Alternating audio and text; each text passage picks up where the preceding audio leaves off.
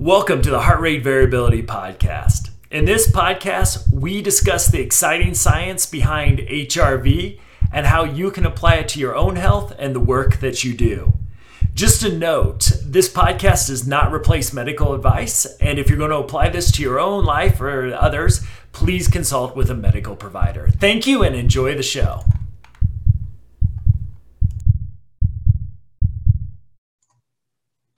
Hello, everybody, and welcome again to another episode of the Heart Rate Variability Podcast. My name is Jeff Summers, co-founder of Optimal HRV, here with my partner in crime, co-founder Matt Bennett. Hey, Jeff. Matt, how are you doing? Oh, living the COVID life, man. Living the COVID life. Well, it's gonna be weird, man. When this episode is published, it's gonna be right after Thanksgiving, I guess. Yeah. So, yes. It's gonna be a very strange holiday season. Yes. This year for probably all of our listeners. A lot of uncertainty. That's been sort of the theme of these intro conversations. Hopefully, if you're listening to us in like 2025, the world's just a wonderful place. Hopefully in 2021, that's the case. Hopefully we don't have to wait 5 years for that, right? Hopefully. Exactly. That's right. Well, hopefully you and Sarah had a nice holiday. And yes. You and your family as well. Yeah, it was much smaller than normally would have planned it to be, but that's okay. Yeah. With the progress of these vaccines, hopefully there'll be a lot of progress in the not too distant future. Absolutely. That's it. Well, hey, we've spent a lot of time dedicated to kind of going chapter by chapter, discussing major themes in the book, HRV book that you published. Man, has it been 4 months ago now? Yeah. Hard to believe, but we're coming to the end, and we're kind of the last chapter is really on leadership and how HRV applies to folks that are leading teams, leading organizations. Can be small, can be large. It really doesn't matter. The same concepts apply. So I think this is a very different application of HRV that not a lot of people have thought about. Right. And so I think it's very powerful, and it's something that really excites me. And I know you're in the same boat. So, maybe just kind of help people understand why, as a leader, it's important that they need to be paying attention to something like a biometric. That's do a better job. The real innovation that I believe our app allows is, there's sort of an analogy that other apps have used out there that focus on athletics. So if you think about it, so let's use that let's build that up, because, in the nonprofit world, we talk, self-care is becoming more and more of an issue because research says we are a mess. And I'd love to see like your business experience with this as well. But if you think about what is the athletic world is doing, is that, again, when we talk about HRV being a sign that you're handling or recovering from stress, that you're doing a good job. High HRV shows that your body is handling or recovering well from stress. Now, for a coach, for the most part, even though, I don't know, you hear those statistics as it's, 99% psychology, 1% physical. As a guy who had a vertical leap of a cow, I really, I never believed that. And I'm a psychology major. So I'm like, no, there's some physical things. If my vertical leap was a little higher than a cow's can jump, I think I might have gone somewhere else besides Lindsey Wilson, but love you, Blue Raiders. So you look at that, and so a coach before practice could look at, or leading up to a game, could look at the team's HRV score and know how far to push the team collectively, but also maybe an individual there needs more rest. Maybe somebody for whatever reason, maybe struggling with early symptoms of disease, like a cold, even something that simple. But maybe, just they played a lot of minutes in the last game and haven't fully recovered. Even maybe it's 2 days later and they've not fully recovered. Interesting enough, maybe, a few of them went out drinking the night before. We're in the COVID era. It's like, why are these 18 and 19-year-old kids just staying in their dorm rooms and playing football? Like, because they're 18 and 19-year-olds. So, because they're in college. But it really gives the coach an ability to say, okay, how far can I push individuals and what should I expect from my team today in practice? And so there's this ability to really craft what you're doing that day around heart rate variability. Now, in the business world, it's a little bit different because no matter what, you could, as a coach, cancel practice. And, even some of the good coaches I had, my dad did this. He's my basketball coach, and I won't get into that because that's a whole traumatic history there. But, there'd be some days, and I think my dad would catch himself after maybe a tough loss or a tough game. It's like he put up the volleyball nets and just said, today we're playing volleyball. And he kind of like say, I'm done with y'all. You're playing volleyball today. And we were terrible at playing volleyball, but it changed the energy. We kind of needed that psychologically to recover as well. In the business world, you got to show up and do your work. And if you're in a health clinic or you're doing, running a homeless shelter, you got to show up for work. So it's a little bit different than the analogy. But as a leader, what the metric really gives you, if you look at the daily readings of the teams you supervise, really gives you a metric is how is my team, how are my folks doing today? And we talked about this in the last podcast, so much better than one of those surveys we give out every 6 months or every year, right? I'm not against those surveys. In fact, I like employee satisfaction or engagement surveys. I think they're very valuable. But they're just too big of a gap between that feedback that a leader gets. So on one hand, you can track daily is, how are my folks doing? And again, it allows you then to ask questions if they're not doing good, if they're performing. And this is where that population norm really comes into play is, how's my team? If I have a team of, let's just say 30 people for a nice round number, that's enough data to say, while the individual, there might be a lot of genetic differences, 30 people, the baseline average of those 30 people gives you a really nice metric to measure them against. And so as a leader, as I enact things to improve the productivity or the health of my workforce, I should see impacts on HRV. If we're doing a wellness program, if we're, maybe doing some preventative medical stuff, if we're trying to build morale up and we go out for a retreat, we should see some improvements over time. So it just gives you the metrics of how the team is doing. And we talked a little bit last time as well, is that if you have a staff that's struggling, HRV gives you a way to really start to look at burnout and other negative consequences of work stress. So if I've got somebody burned out and nothing's going on in their personal life, because, that's going to show up as well in HRV, it gives me a chance to really sit down and strategize with the person to say, okay, how are we going to get you back up to your baseline?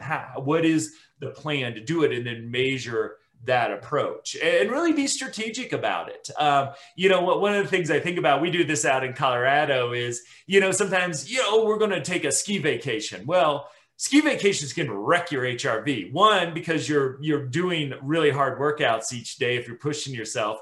Two, you're probably eating and drinking stuff at a different rate than you normally would. So really being strategic, okay, maybe you just... Sure. On a weekend, you need to just take 2 days to crash on the couch, right? Just to have that recovery. And then maybe going on long walks, being in nature, a lot of the self-care things we found. So it gives a chance to really support people from that position. And then the other thing that I'm really fascinated with, and I think this will be controversial when I say it, and I teased it in the last episode, is I really believe you've got a leader, a manager supervising 30 people. I believe that the HRV score against population norms should be a metric to measure your effectiveness as a leader. Now, it's one measure. It should not in any way, shape, or form be because you could have the happiest team in the world. If they're not doing anything, not good, right? So along with productivity scores, because we know for the athletic analogy we're using, if the team is recovered, if their HRV shows everybody's in green, they're going to perform better on the field, on the court, wherever they're at. The same thing with your employees. If your collective reading's in green, there's plenty of data, and we hope to collect a lot more of it over the next few years to show that they're in their prefrontal cortex, they're emotionally regulated. In other words, they brought their best self to work today. So it's really looking at it from that perspective of, is this leader, how are their team doing? And if overall you see that this team is struggling, hopefully then the system will support the leader in strategizing about how to bring this group back up to the population norm or to outperform it. But I see this as a real potential competitive advantage for organizations that decide to implement this. In the helping professions, again, I mentioned this, but I can't say it enough. Physicians, number 1, nurses 2, social service, social workers 3, teachers and principals 4 and 5. We're a mess in terms of burnout. And so we need to, and that was before COVID. And we know COVID, right. Like, again, made it even worse. Yes, my bedroom is now a first grade classroom. And if you know a teacher and you're listening to this and you're listening during just tell a teacher thank you, because they're working their butts off right now to really get this. But this is terrible. We cannot let this be our reality, where people that we have in so critical positions are being devastated by the work they do. So we're losing teachers at a massive rate. We're going to have a crisis as soon as the baby boomers really start retiring in mass, which is starting to happen during COVID. We're in trouble because education, a lot of people are leaving the field. The same thing you see. I heard just something yesterday here in Colorado. Nurses are starting to leave the medical field in the same type of way.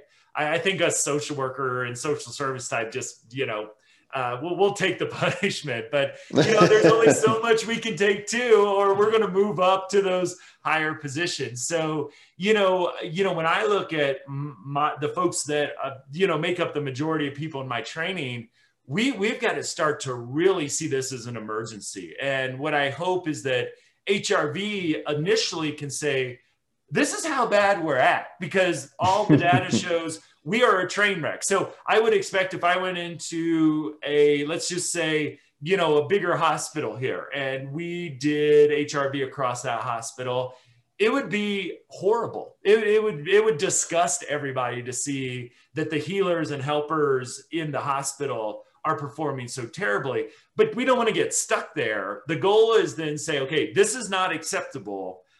We know that this is probably what you'd get in any hospital. So don't spend a lot of time just being, oh, we're terrible. What are you going to do to start to change healthcare, change social services, change education to show, hey, we can have healthy staff doing this work. And again, then our students get better services, our patients, our clients.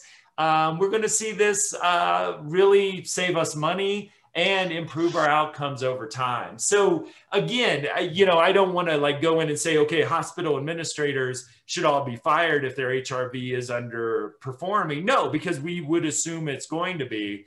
But then start to look at it as, what's the goal? Is it a 5% increase every quarter, right? When you can really be strategic with it because it's such a quantifiable number. Right. What's the trend? Yeah, I mean, and if you look at leadership, obviously you're responsible for the organization. You're responsible for providing the best service, product, whatever type of organization it is that you lead or team that you lead. But there's also there's the human side of it. You want your people to be happy and you want them to be motivated and you want all those things. But there's also the business side of things. And, most people don't think of biometrics as a way that, as a metric to, or a way to track ROI, or return on investment. Right. And if you look at most organizations, especially in the helping world, one of the biggest costs is churn, is burnout, is people leaving because, they just can't handle the stress anymore. And not only does productivity suffer when your HRV is low, but we talked about it in the last episode, burnout is real, and being able to prevent that, being able to keep people happy, keep them motivated, have a quantifiable way to understand where they're at, to your point, can save you money. It can make you more money. It can, do all the things that as a manager you need to be, or leader, you need to be paying attention to. So there's Right. the human side of it, but there's also the business side of it. And HRV can actually give you really good feedback on both, which is very Yeah. cool. Well, I'm so glad you brought up turnover because, it's, in the healthcare field, because, there's been, a lot of research backing up. It costs at least $1 million to replace a physician. It costs around 50,000 to replace a nurse. I mean, you just, and again, we've got number one, number two for the professions experiencing burnout. So, you know, just think about if we could reduce turnover by 25%, it may save a hospital tens of millions of dollars. I mean, Absolutely. it very quickly, something that costs you less than a dollar a day, significantly less than $1 a day, can really have a huge return on investment. So, and then from that And then, leadership perspective too, it's like, as you mentioned with biometrics, this is new. This is going to be innovative for folks. And it's that of how do we implement this in a way where, it is not punitive for the staff. that's right. I mean, that's Yep. going to be a challenge because, again, if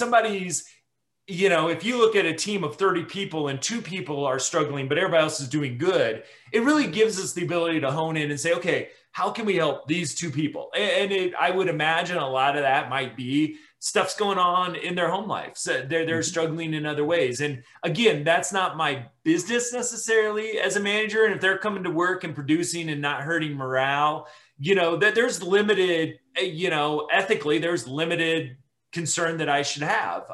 And maybe genetically there's something going on there, but also Sure. it allows me to say, hey, is there any way I can help you out with whatever's going on? Yeah. Let's More talk time about your off. score. And if you trust me as a leader, you might disclose, I'm going through a divorce, or, I've been drinking My more than mom is usual. sick, or Yeah. And I know that that's more probably in the helping professions where we have maybe more robust supervision, but, I want to get that person help. Yeah, I want to make sure that my clients are getting the best of that person.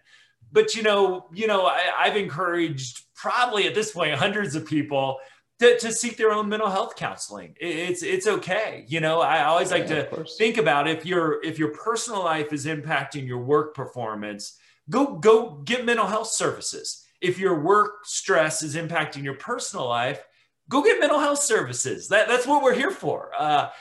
And why carry on? Because to me, self-care, and I'm really working on my wordage of this, is like, yeah, one of it is to give your best as you can at work, but your work should not be impacting your life outside of it as well. So really thinking, and as leaders, I think staff are desperate, and there's research to show this, that you care about who they are outside of work and how their quality of life as well. Now, again, I think in the business world, there may be some evolution to sort of get there, but I've never had a staff balk at me when I've suggested, hey, let's look at this. And most of the organizations I work for had an employee assistance program or insurance where they could get very cheap or free mental health services, which was always a benefit. So it's like, again, it's not my job even as a trained therapist.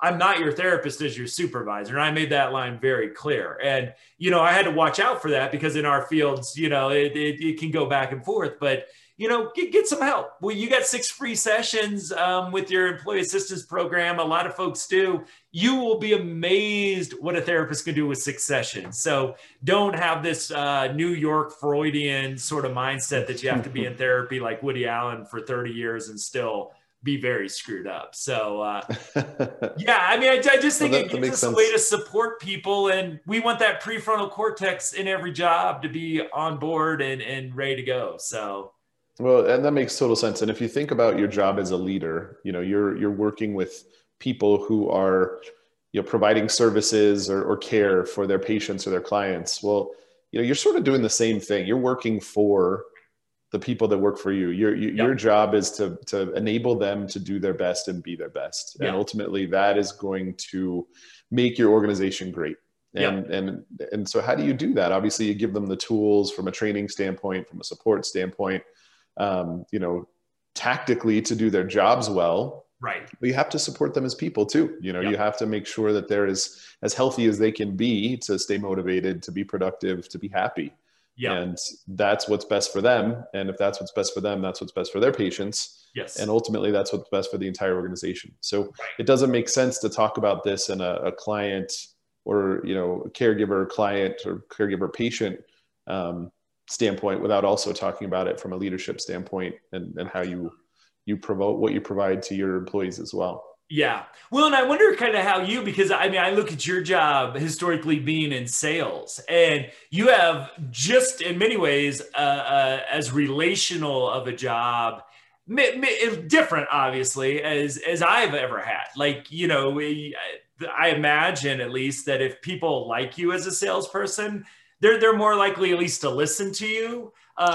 With that, you know, I think a lot of people like get turned off because we all think of used car salespeople or regular car salespeople, as, you know, when we think about, but you know, high pressure salespeople, because I've known some good car salespeople as well. Yeah, yeah, well, absolutely, absolutely. I don't want to stereotype any different profession here, but you know, looking at that is really when we talk about return on investment. I know you close big deals, like some of the with the systems and software you sell, which I'm probably not even using the right language here, but you know those are huge at some point, big ticket items for, you know, big companies to get. And you know, what if your HRV of your sales force is you can increase that by 10%. Oh, of course. The efficacy of the meetings going up. I mean, right. You know, if you get somebody's best 10% more of the time, and that leads to, you know, one call that wouldn't have gone well that does, you know, and it's not because they're not, to your point. I mean, this is what we've been talking about the whole series. It's not because they're not trying. Right. It's just because in that moment they're not able, and maybe they missed something that a potential client or customer says that had they picked up on would have changed the conversation in a different direction and taken it into a more positive outcome. Yeah. So yeah, absolutely. I mean, you look at really any job, whether it's manufacturing, whether it's sales, whether it's, I mean, just a 10, 15, 20% increase in productivity is a game changer. And, you know, a 10, 15% reduction. I mean, salespeople, there's a huge churn in salespeople and another expensive profession to replace. Yes. So if you're a leader and you can figure out a way to not only get more from your people, but also keep your people longer on average, you know, the return on investment there is huge. And you know, to your point, a platform like ours costs less than $1 a day per person. You know, it's something that, you know, people should really start to consider. And I you know, they are, you know, we're seeing it, and I think the world's waking up a little bit, and well, that's exciting. Yeah, there's this, and we talked about this early on. It was a documentary that when we were kind of first kicking this around, and I believe it's on Netflix right now. I was looking online. Oh, Amazon. It looks like it's on there. It's called General Magic, and it was really fascinating documentary about Silicon Valley company who really in many ways invented the iPhone in the, I believe was the early, about 1990, just looking online. And it was this amazing device, but, you know, so it kind of documents this development process and just geniuses. And they, you know, the leaders of the industry evolved out of this. I think Apple acquired them and or at least a lot of their people when they developed the iPhone. It's been a while since I've seen the documentary, but the one thing that stood out to me is they had this stretch to meet a deadline where their folks were they were sleeping under their desk. They were working 20 hours, you know, a day. And there was like this, we're supposed to see this as some like heroic effort to put into this. Yeah. And this great, the push and to get this out.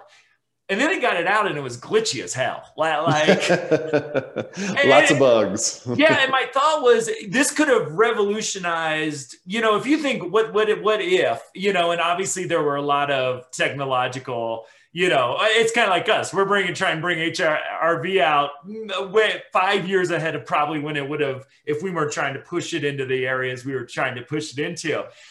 But I just I looked at that and I'm like, here's a well-funded tech startup like, what if they would have invested a little bit more money in hiring more staff? What if those staff, maybe they slept there, but they got 8 hours of sleep? What if they were tracking their HRV? Because I would have guaranteed what would have happened, even though they had a lot of excitement, because of how they were eating, how they were sleeping, how they were not exercising.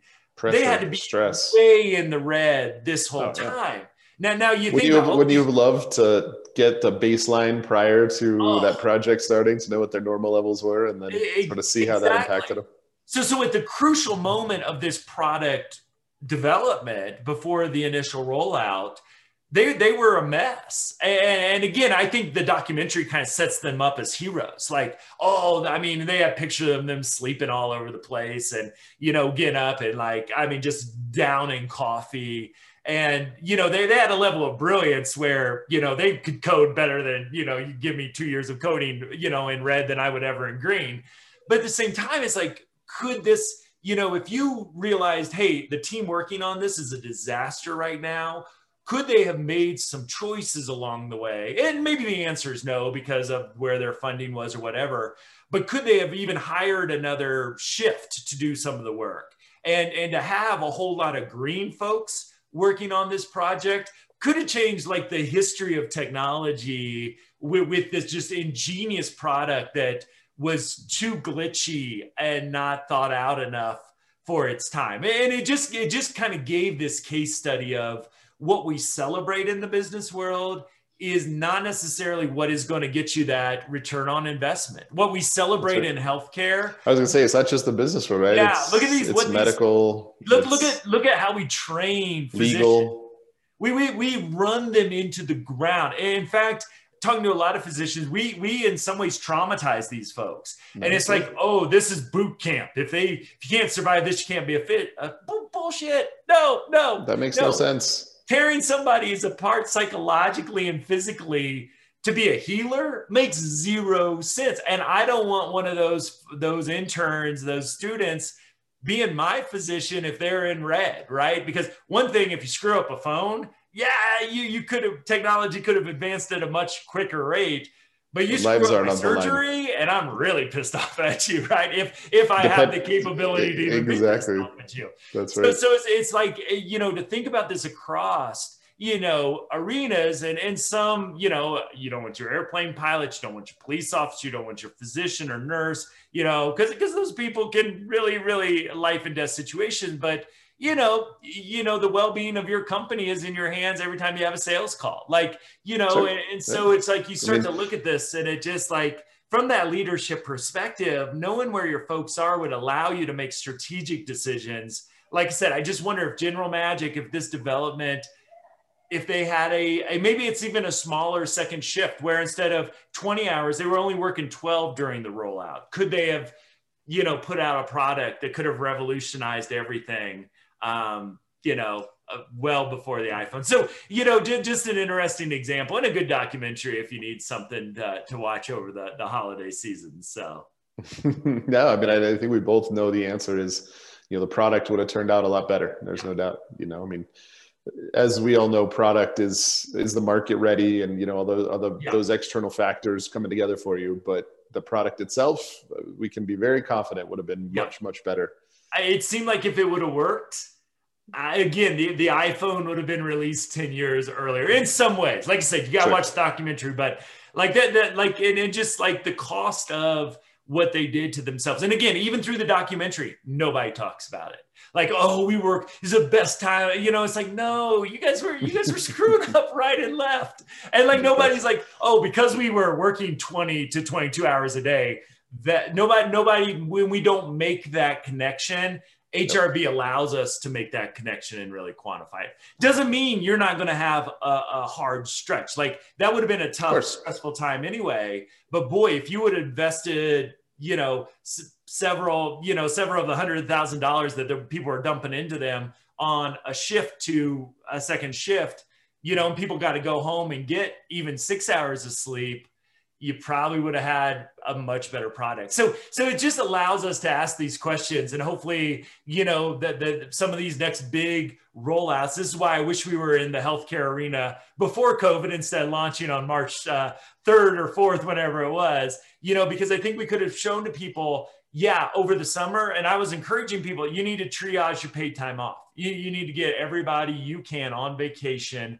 Obviously keep the ship afloat because it wasn't unstressful during the summer, but you gotta take advantage before this coming wave that we all really saw kind of hit. So again, hopefully this can give leadership a lot of insights and be a competitive advantage for those that are looking for it. It's another way to really maximize performance, decrease turnover, really focus on the things that really matter and improve results. That's right. So leaders, if you're listening to this, if you're leading an organization, whatever type it might be, and you want to learn more about how you can use HRV to help do all the things we've talked about during the podcast, just reach out, sales at Optimal HRV. We've got free pilots that we offer for interested potential customers. So, let us know. We've had a lot of great feedback from some of the organizations that have implemented HRV as a metric to work with their employees and their customers, clients, patients, whatever it might be. So let us know how we can help. Please do.